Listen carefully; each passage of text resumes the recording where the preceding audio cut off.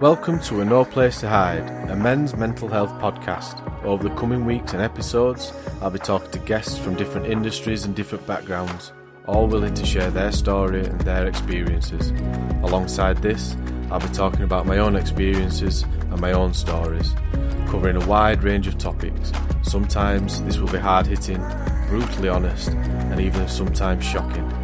Subjects that we will be covering and talking about are of a sensitive nature, like suicide, self-harm, addiction, and sometimes people that have been in very dark places. But all of this is in the aim of breaking that stigma of men not talking or men not seeking help. So welcome to A No Place to Hide. Come and take a seat and listen along the journey on men's mental health with the aim of breaking that stigma together.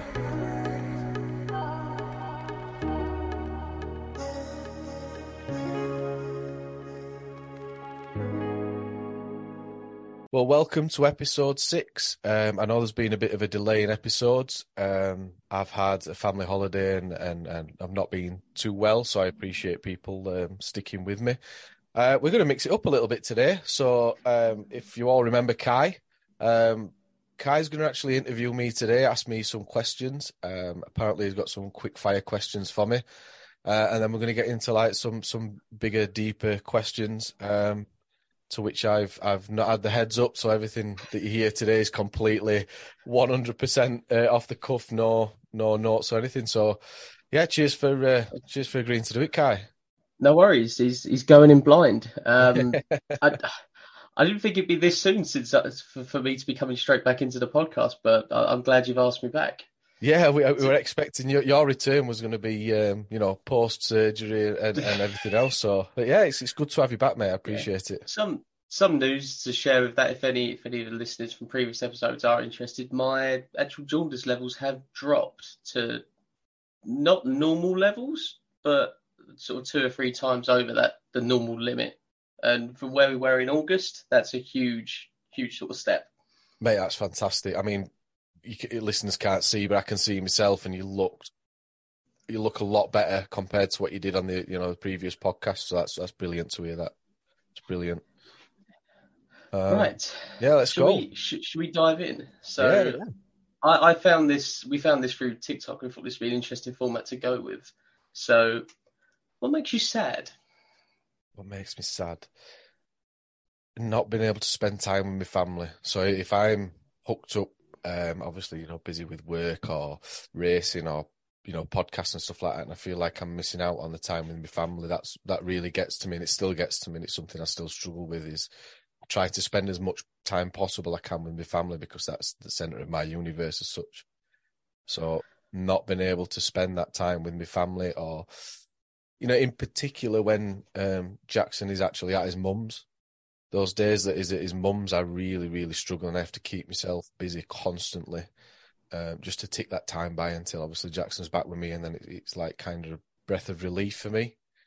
So yeah, that's what I'd say. Okay, yeah. So do you think you sort of have a sort of fear of missing out, if that makes sense? Yeah.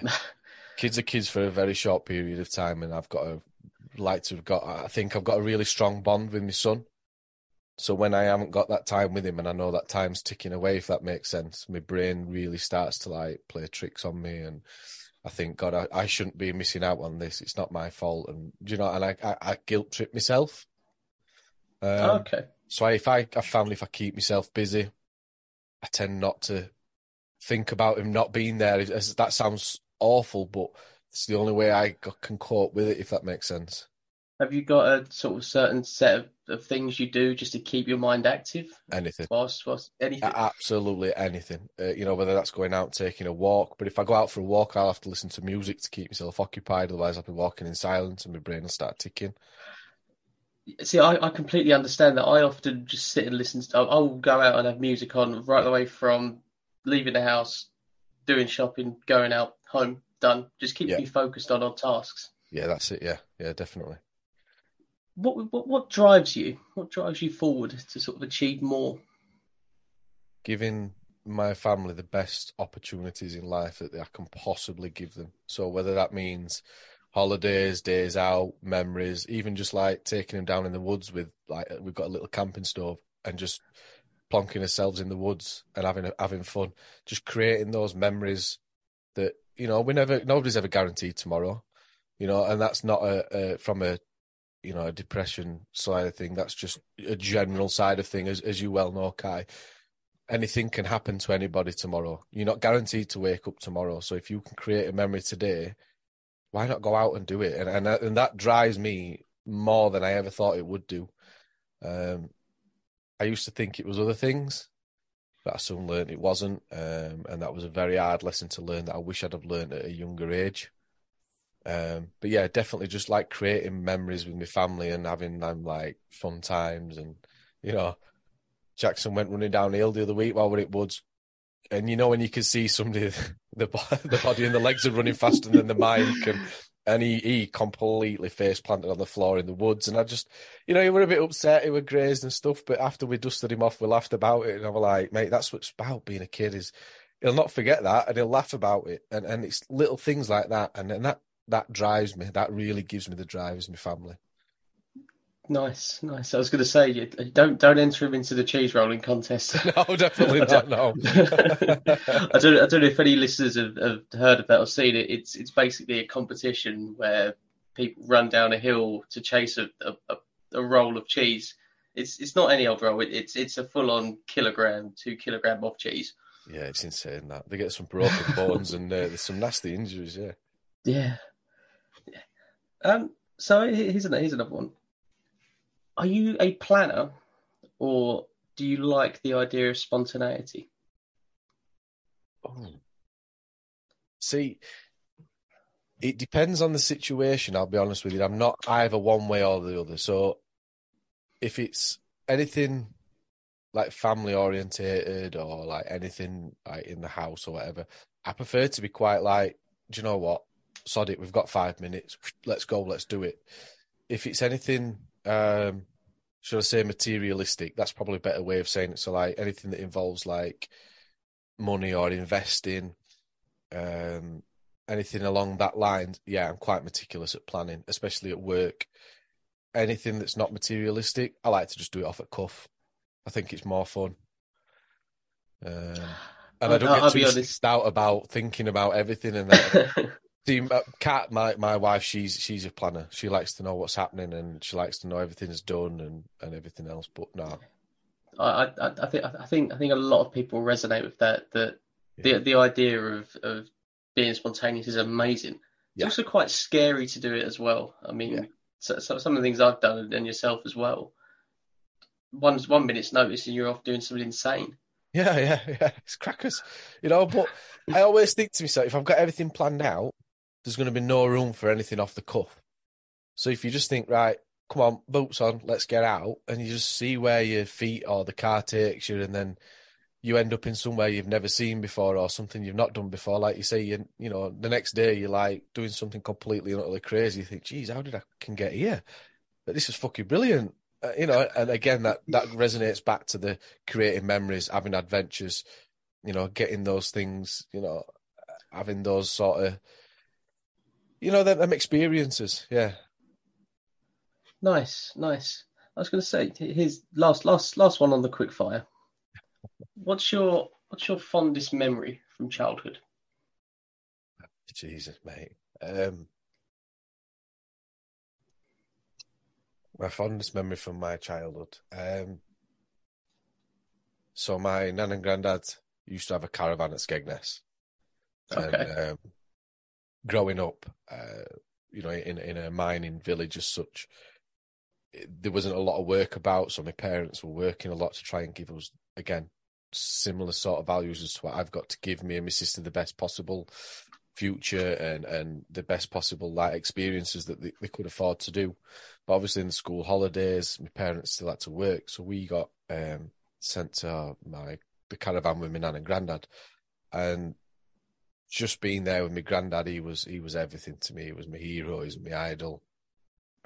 Jackson's middle name is Frank, after my granddad Frank. So yeah, my best childhood memory is being at the caravan in Skeggy, eating cockles out of a pot that I can't stand anymore for some reason.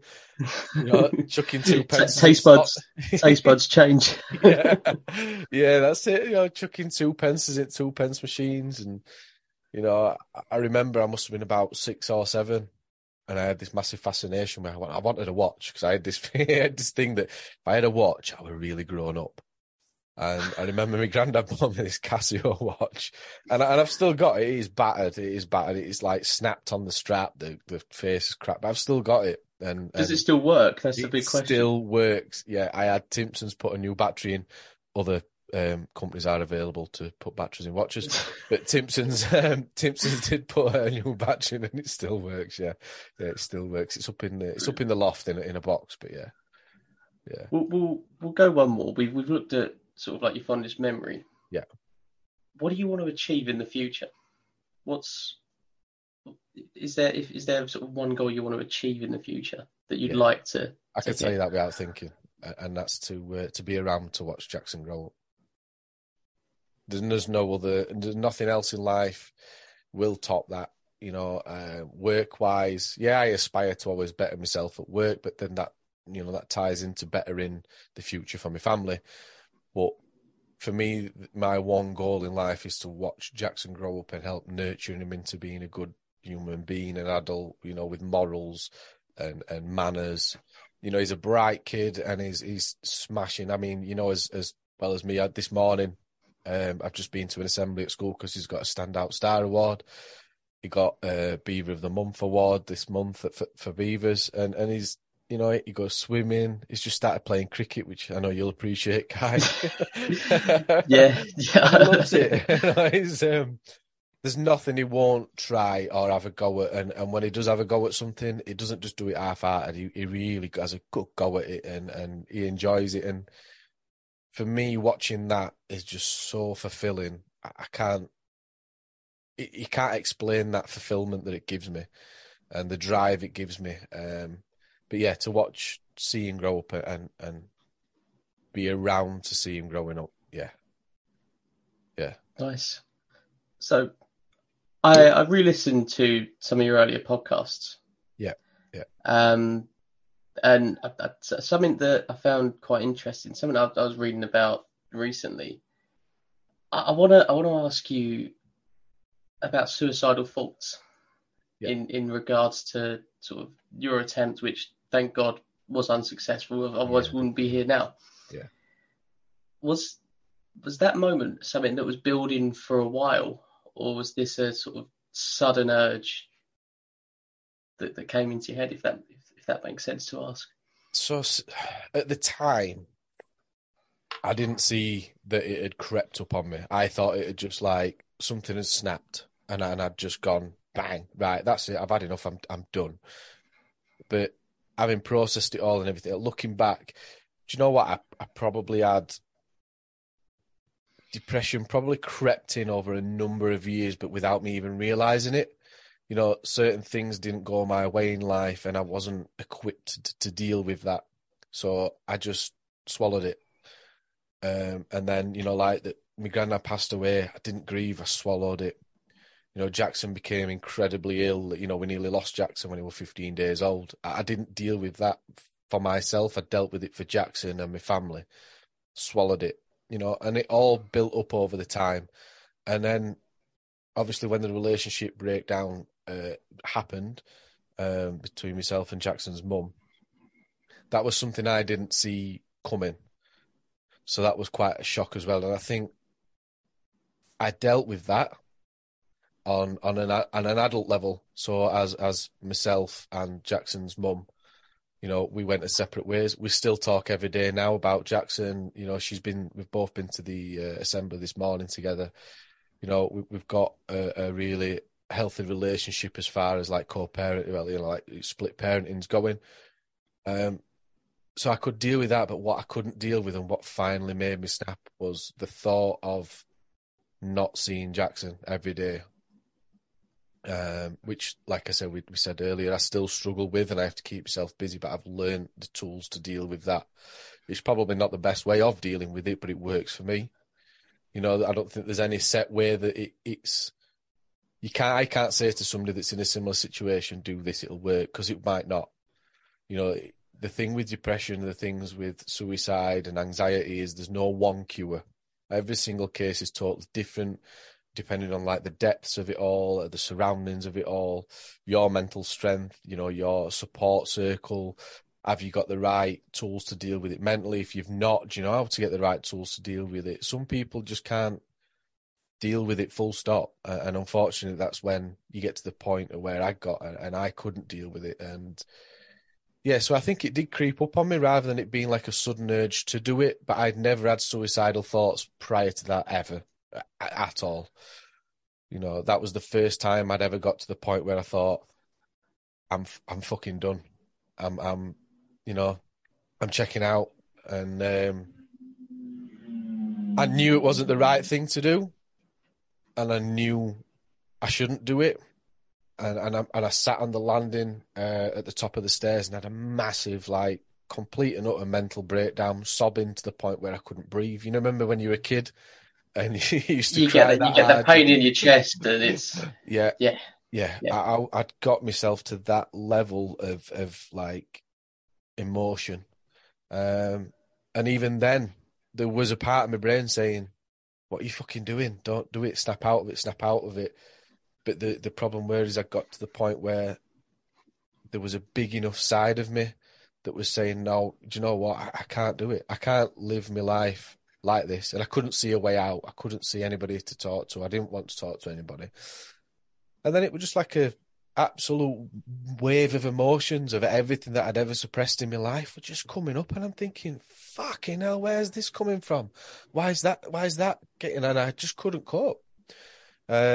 And that's when I decided to go and get a noose, tied a noose up, wrote the letter, packed my backpack, and that's when I decided that I was going to go and do it. And I was 100%, even now after I look back on it, I was 100% dead set on doing that. And if it wasn't for Marley stopping me in my tracks at Millet Stairs and the photo of Jackson as I looked up, I 100%, I can categorically tell you I would be here today. If that small little chain of events had not happened, you know, I wouldn't be here today. And when I look at that, I think, how many people's lives would I have fucking ruined by doing that? And that's not me being harsh or anything. I would have fucked up so many people's lives. My parents, my sister, my son, you know. And then you think about the people that somebody would have had to have found me. So a member of public or a police officer or anybody would have stumbled across me.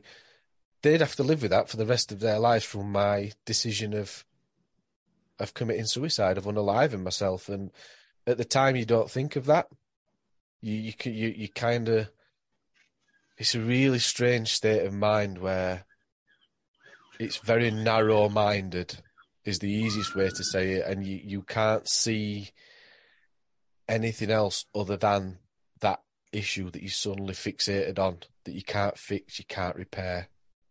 You end up in tunnel vision because of everything that's happened prior. You see, it becomes very black and white, and it shouldn't.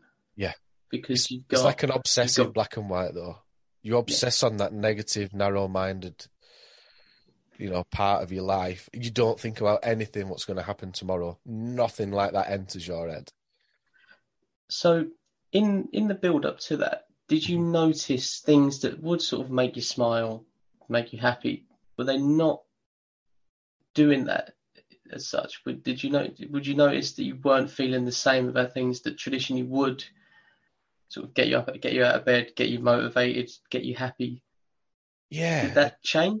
It did, yeah. And at the time, I didn't even realise. I just thought it was like I was going through a phase of like, I didn't enjoy that anymore. I'd lost the enjoyment. I'd lost the love for it. Like football, my life used to revolve around football since I was a kid to growing up. Same with motorbikes, and I completely like that year that Jackson got poorly.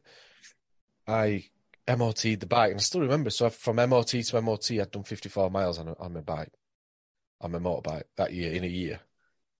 You know, And then I look at previous years, and I can still see it now. So when Facebook Memories pops up, I used to be everywhere on my bikes with my mates out. You know what I mean? We'd be going to bikers cafes, meetings, rides out.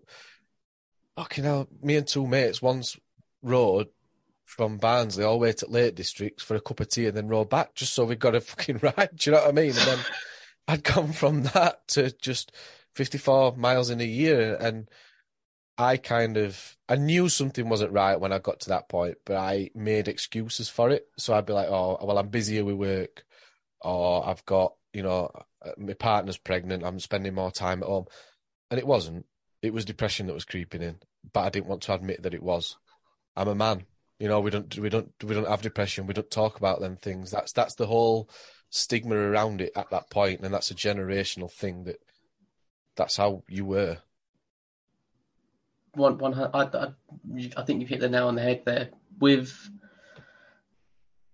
those things, traditionally, men are talking about bottle it up, keep going. You've got to keep it going. You've got to keep it going. Chin up. You can't do that. No. Yeah, if you have a jar of sand and you put 10, 15 rocks in there, you're not going to fit much else in.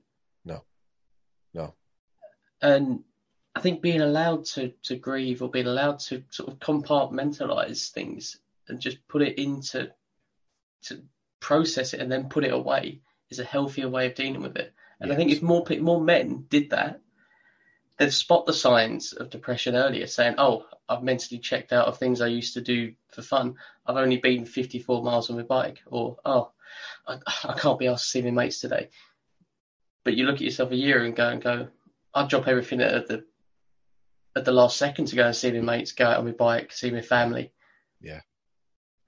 Yeah, that's it. And not only that, but people around me, I wish they would have, because I spoke to people about it afterwards and they're like, yeah, I knew something wasn't right. I'm like, well, why didn't you fucking approach me? Why didn't you say anything?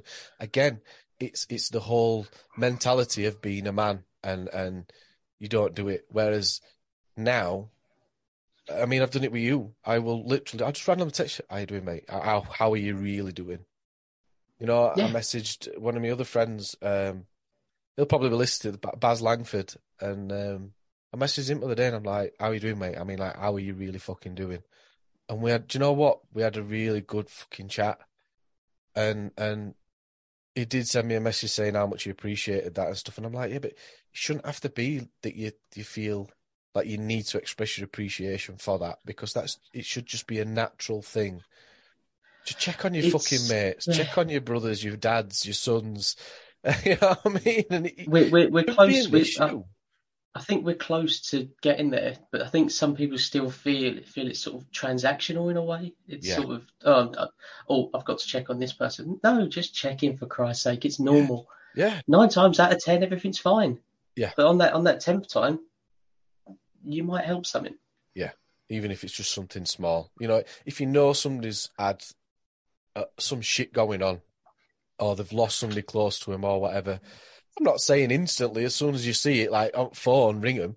After a couple of days, let dust settle, just message them, say, how are you doing, mate? You all right? Do you want to have a chat? Shall we go for a coffee or whatever? Like you said, 9 times out of 10, they'll be like, yeah, I'm struggling a bit, but I'm all right. I appreciate it. That one time, you might just catch them and they might just completely and utterly unload. And I can guarantee that will make them feel so much better. And there is an old saying, isn't there? There is an old saying, a problem shared is a problem halved. And when it comes to stress, anxiety and depression, that rings so fucking true. 100%. Even if you don't get the answer now, just being there so that they know in the future that they can come back. Yeah. That makes a world of difference. Yeah, knowing that you've got somebody there. You've got that support network. So, something else I want to touch on. In the aftermath of all of that, how did you rebuild yourself and sort of start to put the pieces back together? Because the way I see it, dealing with mental health is not an off-the-shelf jigsaw. No. You've got so many different pieces that may not fit together or may seem to fit together. So how did you sort of rebuild yourself and get yourself back to being happy, motivated, driven? See, that's a question. That's a really good question, to be fair, a really good question, because it's something I still struggle with on a daily basis, and I have to continuously monitor myself, and continuously like keep on top of myself, if that makes sense. But it was a really long, arduous shit process, and it was 3 steps forward, 1 step backwards, and anybody that's listening that is wanting to, get better, don't think that just because you have a setback that you're fucked. You're not. Part of the process of getting yourself happy and focused and learning those tools to deal with your bad days is having fucking bad days to learn those tools to deal with it. But you've got to keep focused. You've got to see where you want to be. Setting small goals worked really well for me. So like really small fucking goals. And I'm talking for the first few weeks, my goals were get out of bed, make my bed, and have breakfast. They were literally the first things. And as soon as I'd accomplished them, right, actually, yeah, do you know what? I've got up. I've had my breakfast. I've made my bed. I've actually, you've achieved something. Then you've got that right. Actually, no, I can attack this. Now I've done that. It kind of starts to rotate your mindset, and you start to look at doing that, and then eventually, just keep adding to it. Right, I've got up. I've done that. Today I'm going to go out and have a walk, but not just a fucking walk around the block. I'm going to go out and have an hour's worth of walk with some happy music on. Now that's another thing is, people tend to listen to music that suits their mood. So if you're in like a happy mood, you'll put some like happy, dancey kind of music on. If you're in a shit mood, you'll automatically you'll revert back to like music that's quite not sad and depressive, but gives you like memories of stuff that's upset you or times that you wasn't as happy. So a big thing that people always ask. I'll be honest. I'm a fault of doing that. I'll be in a bad mood and I'll find myself putting sad stuff on, or I'll listen to Painted Black, and I'm like, just encourages it. So all you're doing is encouraging that mood, and it's like, no, don't. So if you're feeling that way out, and music is an incredibly powerful tool. People underestimate music.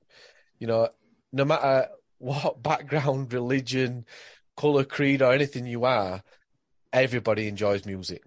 Whether that be, gospel, rock and roll, anything, absolutely anything. Everybody's got their own preference to music. Now, I would start going out for walks and I'd be listening to depressive music. I'd be listening to music that was quite like slow and low and, like, maybe like Linkin Park and stuff. And I think, and one day we're having a walk and I'm thinking, what the fuck am I doing? I'm just I could feel myself getting angry and like agitated. I thought, what the fuck is that about? That's not me. That's not me. And I'm like halfway through Woods. So I changed the playlist and I can remember now, and I put in summer barbecue music on Spotify. Right? That's what I put in. And so it was really upbeat. And I was smiling, crying and walking. And ever since then, it made me realise just how powerful a tool that music can be. But the road to recovery was and still is ongoing. And I think I've come to terms with the fact that it's always going to be something that I will always have to monitor. There's a part of me that my brain, is just got something, not wrong with it, but it's got something inside me that I don't handle bad news well. And I suppress a lot. And I'm having to learn to not suppress, or when's the right time to suppress and when's the right time to talk. And therapy helped me a lot. So counselling, I can't recommend that enough. It was one of the most difficult things I have ever had to do in my life, is sit there as a man, that's been brought up to man up, to not talk. You don't fucking cry. You suck it up, to sit there in front of somebody and tell them my deepest, darkest, like, life, memories, thoughts, stuff like that, and sit there crying in front of somebody for the first time in my life, of having to like let that man up guard down, was incredibly difficult and incredibly hard. But looking back, it was probably one of the most important parts of my journey, was doing that. So if there's anybody out there that's thinking about doing it, stop thinking about doing it and just do it. Because your first session, maybe 2 sessions, it's difficult, but it will get easier and it will help you. But you've got to make that step to do it. And I urge anybody to go and do that. Yeah, that's pretty much where we're at the moment. Yeah, 100%. Yeah, reach out, speak to anyone, speak to someone, and it sets you on the right path. There's something I'd like to ask you with here that I found interesting. The Pursuit of Happiness. I know it's a film title and it's a film, but the idea of chasing things that make you happy. So how does that make you feel? Are there things that you sort of chase that makes you happy, or have you got like a solid block, or just sort of what's your understanding of happiness? So my understanding of happiness is contentment. So that's probably the best way of saying it. I like to be content and comfortable. You know, I'm never going to be a millionaire. Money never solves everything, makes everything more comfortable, but it doesn't make you happy. And I know that's been said many, many times. I used to chase money. That's what I used to do. I'm obsessed with chasing money, constantly wanting the next payday. How can I make more money? What can I do to better myself to make more money? And kind of really ended up revolving my life around that. And I think that's due to watching my grandparents and my parents struggle for money as a child, because of the economics around where we lived in Barnsley. Like I say, you know, everything revolved around the pits and the mines, and when they shut, shit hit the fan big time. You know, so watching them struggle just to make ends meet, but keep a really big front on so that we didn't notice and we still had things. I never wanted to be like that, if that makes sense. I always wanted to be like my dad. I mean, my dad is one of my heroes in life, as well as my granddad. There's three main men in my life growing up that are incredibly prominent. My granddad Frank, my dad, and Uncle Ronnie, who we've spoke about before, borrowed my dad's lawnmower once on a Sunday, and ever since then we had to call him Uncle Ron. But he taught me a lot of life lessons. He was probably one of the... So my dad and my granddad were quite, you know, hard-faced pit men, incredibly caring and loving, bit of that generation of the man up sort of thing and everything else, whereas my Uncle Ron was kind of a guy that he would put his arm around me. He'd take me out for a drive in the car and he'd talk to me and he'd be like, you know, what's going on, kid? What's happening? Your dad's worried about you, or, you know, what's happening? Can I help you, or whatever? And he gave me a lot of like snippets of advice along the years and little sayings and stuff that helped me. So I guess that's what I used to focus on. And then after, obviously, the full-blown breakdown, the failed suicide attempt, then rebuilding myself and sort of finding myself again, I realised that that's not what made me happy. That's what I thought would make me happy. You know, and like I said, everybody worries about money. And I don't care what anybody says. Everybody worries about money. It's, especially as an adult and as a parent, you always worry about providing them with you know, the best that you can possibly get for them. But I've since learned that what makes me happy is family and being content and you know, sitting around the dinner table with Kat and my two stepdaughters and Jackson and having a Sunday dinner. And I and some people think I'm crackers, but that is what makes me happy, and that's what it drives me, and it gives me an essence for life. Sitting there watching us all sitting round talking, laughing, joking, making plans, talking about what we did yesterday, you know, talking about, you know, anything, you know, dogs milling around his feet. Florence has just dropped some fucking peas on the floor, and dog's hoovering it up, and we're all laughing. And for me, that's what life's about. Life's not about pieces of paper with somebody's head on it that says 5, 10, 15 or 20 pounds on it or whatever. No, society has drilled that into us. That's not what makes you... Making yourself happy is doing things for you, not for other people. And for me personally, and it's not shared by everybody, everybody's got their own, you know, kicks in life. But yeah, that's the main one. You know, I enjoy racing a motorbike. You know, that is probably the only time in life when I'm truly at peace with myself. As soon as I put that helmet on, and it's an incredibly selfish sport. You know, we've lost friends over the years. You know, the TT's on this week, as we've already, you know, there's already been one fatality, unfortunately, but that's the nature of the beast with that sport. And we all know what the consequences and dangers are.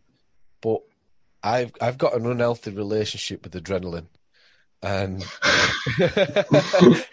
God help me, I have tried to get my kicks in other ways that are safe and normal. I tried golf once. Churchill got it right. It ruins a good fucking walk. You know, I used to go fishing. It were all right if there was somebody with me because I could have a chat with him, but it never really got me going. It never gave me the kicks.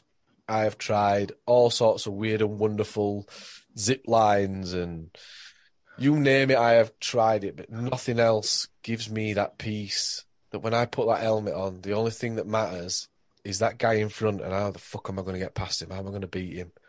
Can I brake later than him? Can I get out gas earlier than him? Fucking hell, that's nearly killed me. That's nearly shoved me out at sea. You have a big crash, you come back from it, you know, you go again. And the feeling that gives me that adrenaline rush and that, like, then when I come back in, my family's around me. You know, the first thing I see as soon as I pull into that gazebo is Kat and kids. And they're so proud of me, mate. You know, I could finish fucking 8th in an 8th bike race. And as soon as I pull back in there, their faces and how proud they are means the world, means more to me than a trophy. It means more to me than a lap time or anything. That look on their faces and how they congratulate me for coming back. Probably because I fucking killed myself or I had hurt myself. But... Something, on that, something that obviously I think Jackson said to me when he was on the phone before playoff final for Barnsley. I think if you asked him, are you more nervous about playoff final or for me going racing? And he goes, you going racing. That to me I found was brilliant. But you are right with this with happiness. There are things that can give you snippets of happiness. I mean, yeah, you can work an extra 6 hours and pick up some more money. Yeah, great. But does it fill you up the same way as a solid sort of base of family, things that make you happy, enjoyment? Yeah. It probably doesn't. Yeah. I mean, don't get me wrong, without money, I can't go racing. I can't take the kids out. I can't do that. But there's a point where you chase too much money and then you're chasing money and you're missing out on all that. And once that's gone, do you know what, mate? I'm going to be in the same fucking hole in the ground as Elon Musk. The same dirt, the same shit, the same box, right? If I've got fuck all in my bank account when I've gone, but everybody remembers me with these fond memories and laughs and jokes and sees it all, for me, that's worth more than having £1 billion in the bank and leaving it to my family to be comfortable. Yeah, no, I completely agree with that. Money goes, memories stay. Do you know what I mean? And that's what makes you rich in life is experiences and memories. It makes you rich in life, not money. Do you think people get lost sort of chasing happiness? I mean, money or small fleeting moments, and they're trying to keep themselves in that. Yeah, absolutely. Yeah, absolutely. And I did that myself. You know, I used to work stupid amounts of hours because I knew the overtime rates were good. I could make more doing a weekend of overtime than I could do in a week. So I was chasing that and then constantly working and I was exhausted. But as soon as that money stops or that overtime stops or you lose your job or whatever and that money goes, the crash is immense. If you're in that frame of mind where money, your life revolves around money and you build your happiness around money, if that's taken away from you, you are fucked. But if your family's there and the money gets taken away from you, but your happiness is your family or your support network or your experiences, nobody can take that away. Nobody can take them memories and them experiences away if that's what makes you happy and that's your pursuit of happiness. And I think more people need to learn, you know, money is not everything. Life is short. You know, in the grand scheme of things, you look how long, I know we're going to get philosophical here, but the world's been around for billions of fucking years. Yeah. Your life is here for, if you're lucky, 90 years. You know, 90 years in 1 billion years on this planet is absolutely minuscule. So make the most of that time that you've fucking got. Because have you ever seen that video where the guy goes on about like, how many minutes are in a day? And he says, if you've got that money in your bank account, but by the end of the day, that money's gone. How would you Yeah, spend yeah, it? Yeah, you've got to use your time as efficiently as possible. I think there's a yeah, scientist somewhere that said if you looked at the history of the universe, the existence of Earth as a planet and sort of human life, it's yeah, a millisecond yeah, if you looked at it as a yeah. whole spectrum. And that's your life. Bang, gone. And that could get taken away from you at any point. I could walk out and get run over by a bus tomorrow, and that's it. Game over. And I have got no say in that. And I never used to look at life in that sort of way until I'd been through and recovered to where I am now. That and I'll hold my hands up. That's not truly down to just myself. My wife, Kat, has got a big part to play in that.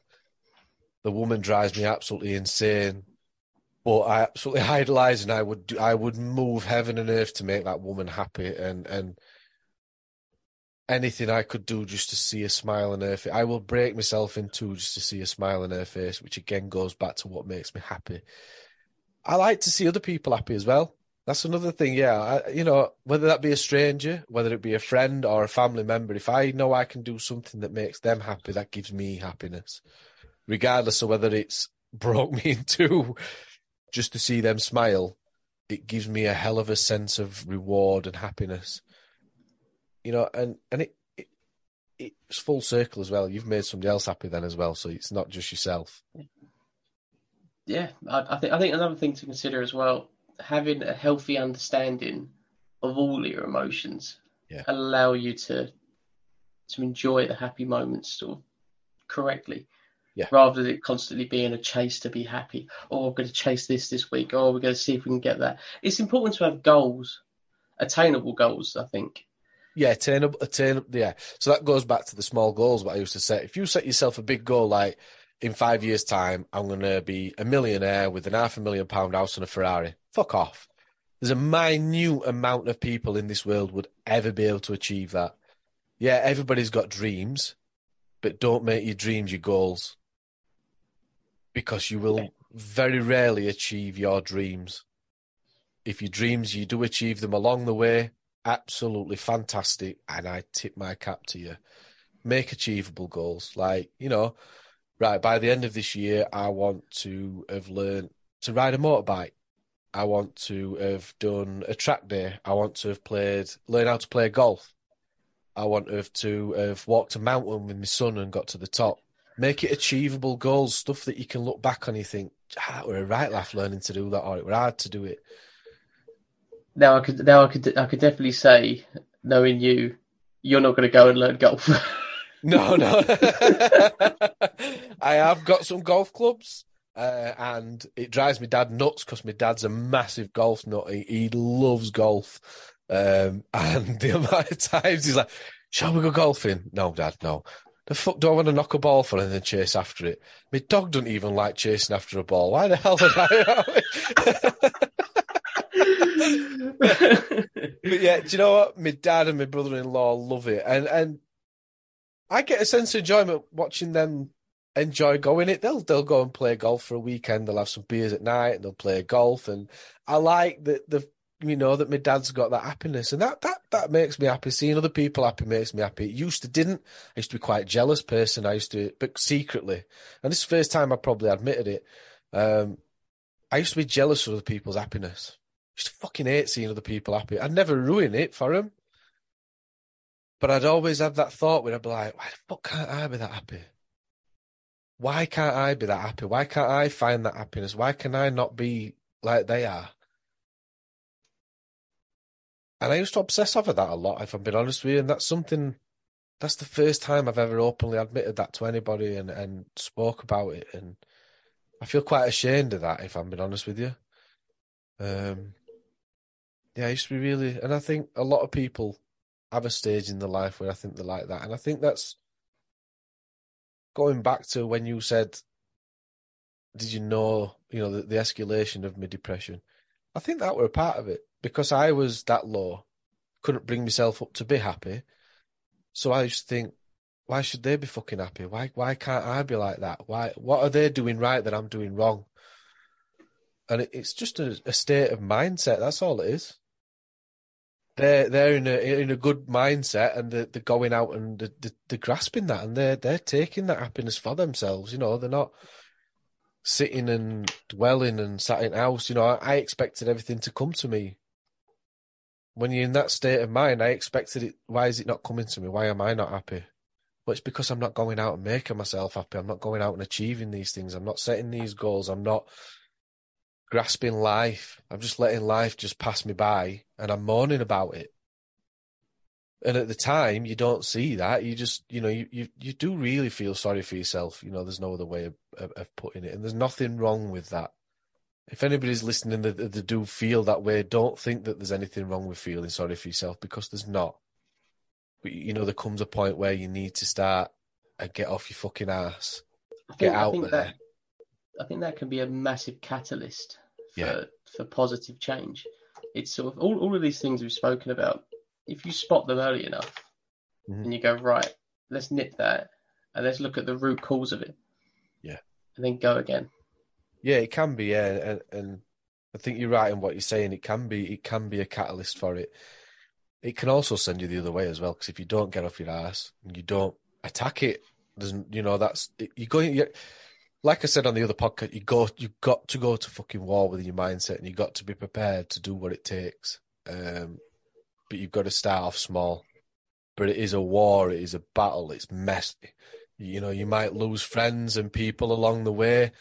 You might drift into different friendships and circles. But it's all a part of that healing process, and that, you know, getting yourself to a point where you're strong enough to stand up on your own 2 feet and take whatever the world's going to fucking throw at you. And there's days still now, as strong as I am and as equipped as I am with the mental tools to deal with all that, there is still days where the world absolutely fucks me, and I cannot grasp for the reason of why I am that way, or everything seems to be going against me. But you've got to keep that mindset of just keep plugging away, because at some point it'll come good. It'll work. Good days are coming, and I keep banging on about it, but it's that one more day mentality. Just give me one more day. And if you sat there now listening and you're feeling that way out, I'm begging you, just give me one more day. One more day can make the world of difference to you and to everybody else around you, because you never know what's going to happen tomorrow. Just give it one more day.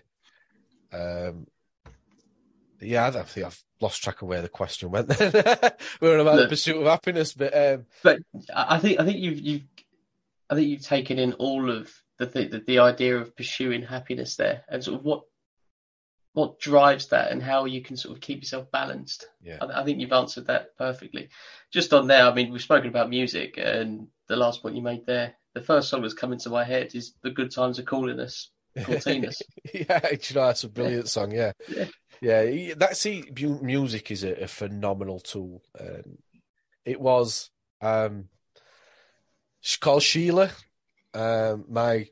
The first therapist that I went to see, she's called Sheila, and that were actually through my employer that I'm still employed by now, who have been phenomenal as well. They have been fantastic in supporting me. They have mental health awareness emails that go out. They have lines of communication. We have open lines to GPs and stuff that we can phone at any point through work. That's all paid for through my company. And I can't thank them enough for all that. But yeah, so Sheila was on about it, and as soon as I sat in there on my first one, do you like tea or do you like coffee? And I thought, we're going to fucking get on here. I like tea. It's got to be Yorkshire tea. I like it strong. Tea's with a bit of milk, no sugar. And the second question, she said, what kind of positive music do you like to listen to? And that's how she worded it. And I still remember it. It's years ago. And I can't remember what we spoke about in that first session. You know, I remember I used a lot of tissues to cry my eyes out. I can't tell you what I said. But stuff like that is quite prominent. And jokingly, I just said, well, I love a bit of fucking Beach Boys. And then next thing I know, got Beach Boys on, and it just made me laugh. Instantly made me laugh, and it was like I knew why she did it. Looking back now, it's like I was comfortable, I was happy, I was laughing, and I was drinking tea. She got me in a position where instantly I was smiling, and then I opened up and I talked, and that's what I'm saying about music being a powerful thing. If you listen to, there's nothing wrong with metal or depressive music and stuff. There's a time and a place for it. But if you're feeling quite down, stick a happy playlist on. Something that gives you happy memories, or something that gives you a bit of a bounce or a tick or a skip in your step. And it will have an effect on you. Small or big, it will have an effect. And music's an incredible tool.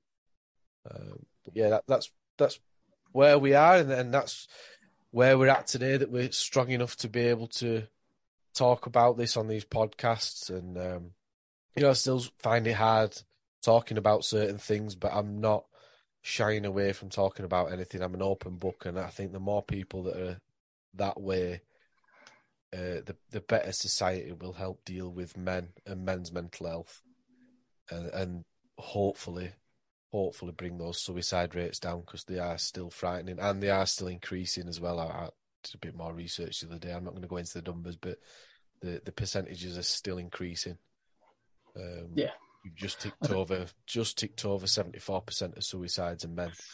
We've just gone over that threshold, so it's on the increase, unfortunately.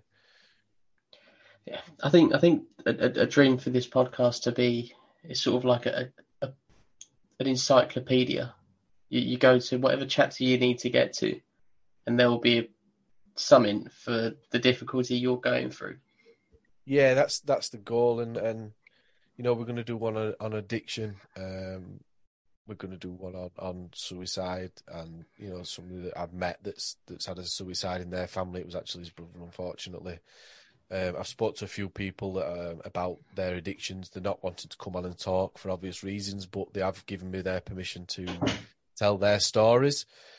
So, there's going to be an episode on that. And like you say, hopefully that's the plan, is to make it like an encyclopedia of men's mental health, so that, you can, if you've got a problem with addiction, you can flag up the addiction episode and listen to that. If you're having a problem, if you're getting quite suicidal, you can probably, look at one like that. Or if you've got like yourself, Kai, when you came on and spoke about your physical illness, if you've got a physical illness, you can come on and listen to that, and how Kai dealt with that and is still dealing with that. And if you've not listened to that episode, please do, because it was fantastic, and we could have talked for hours and hours, and probably have still had plenty to talk to about it.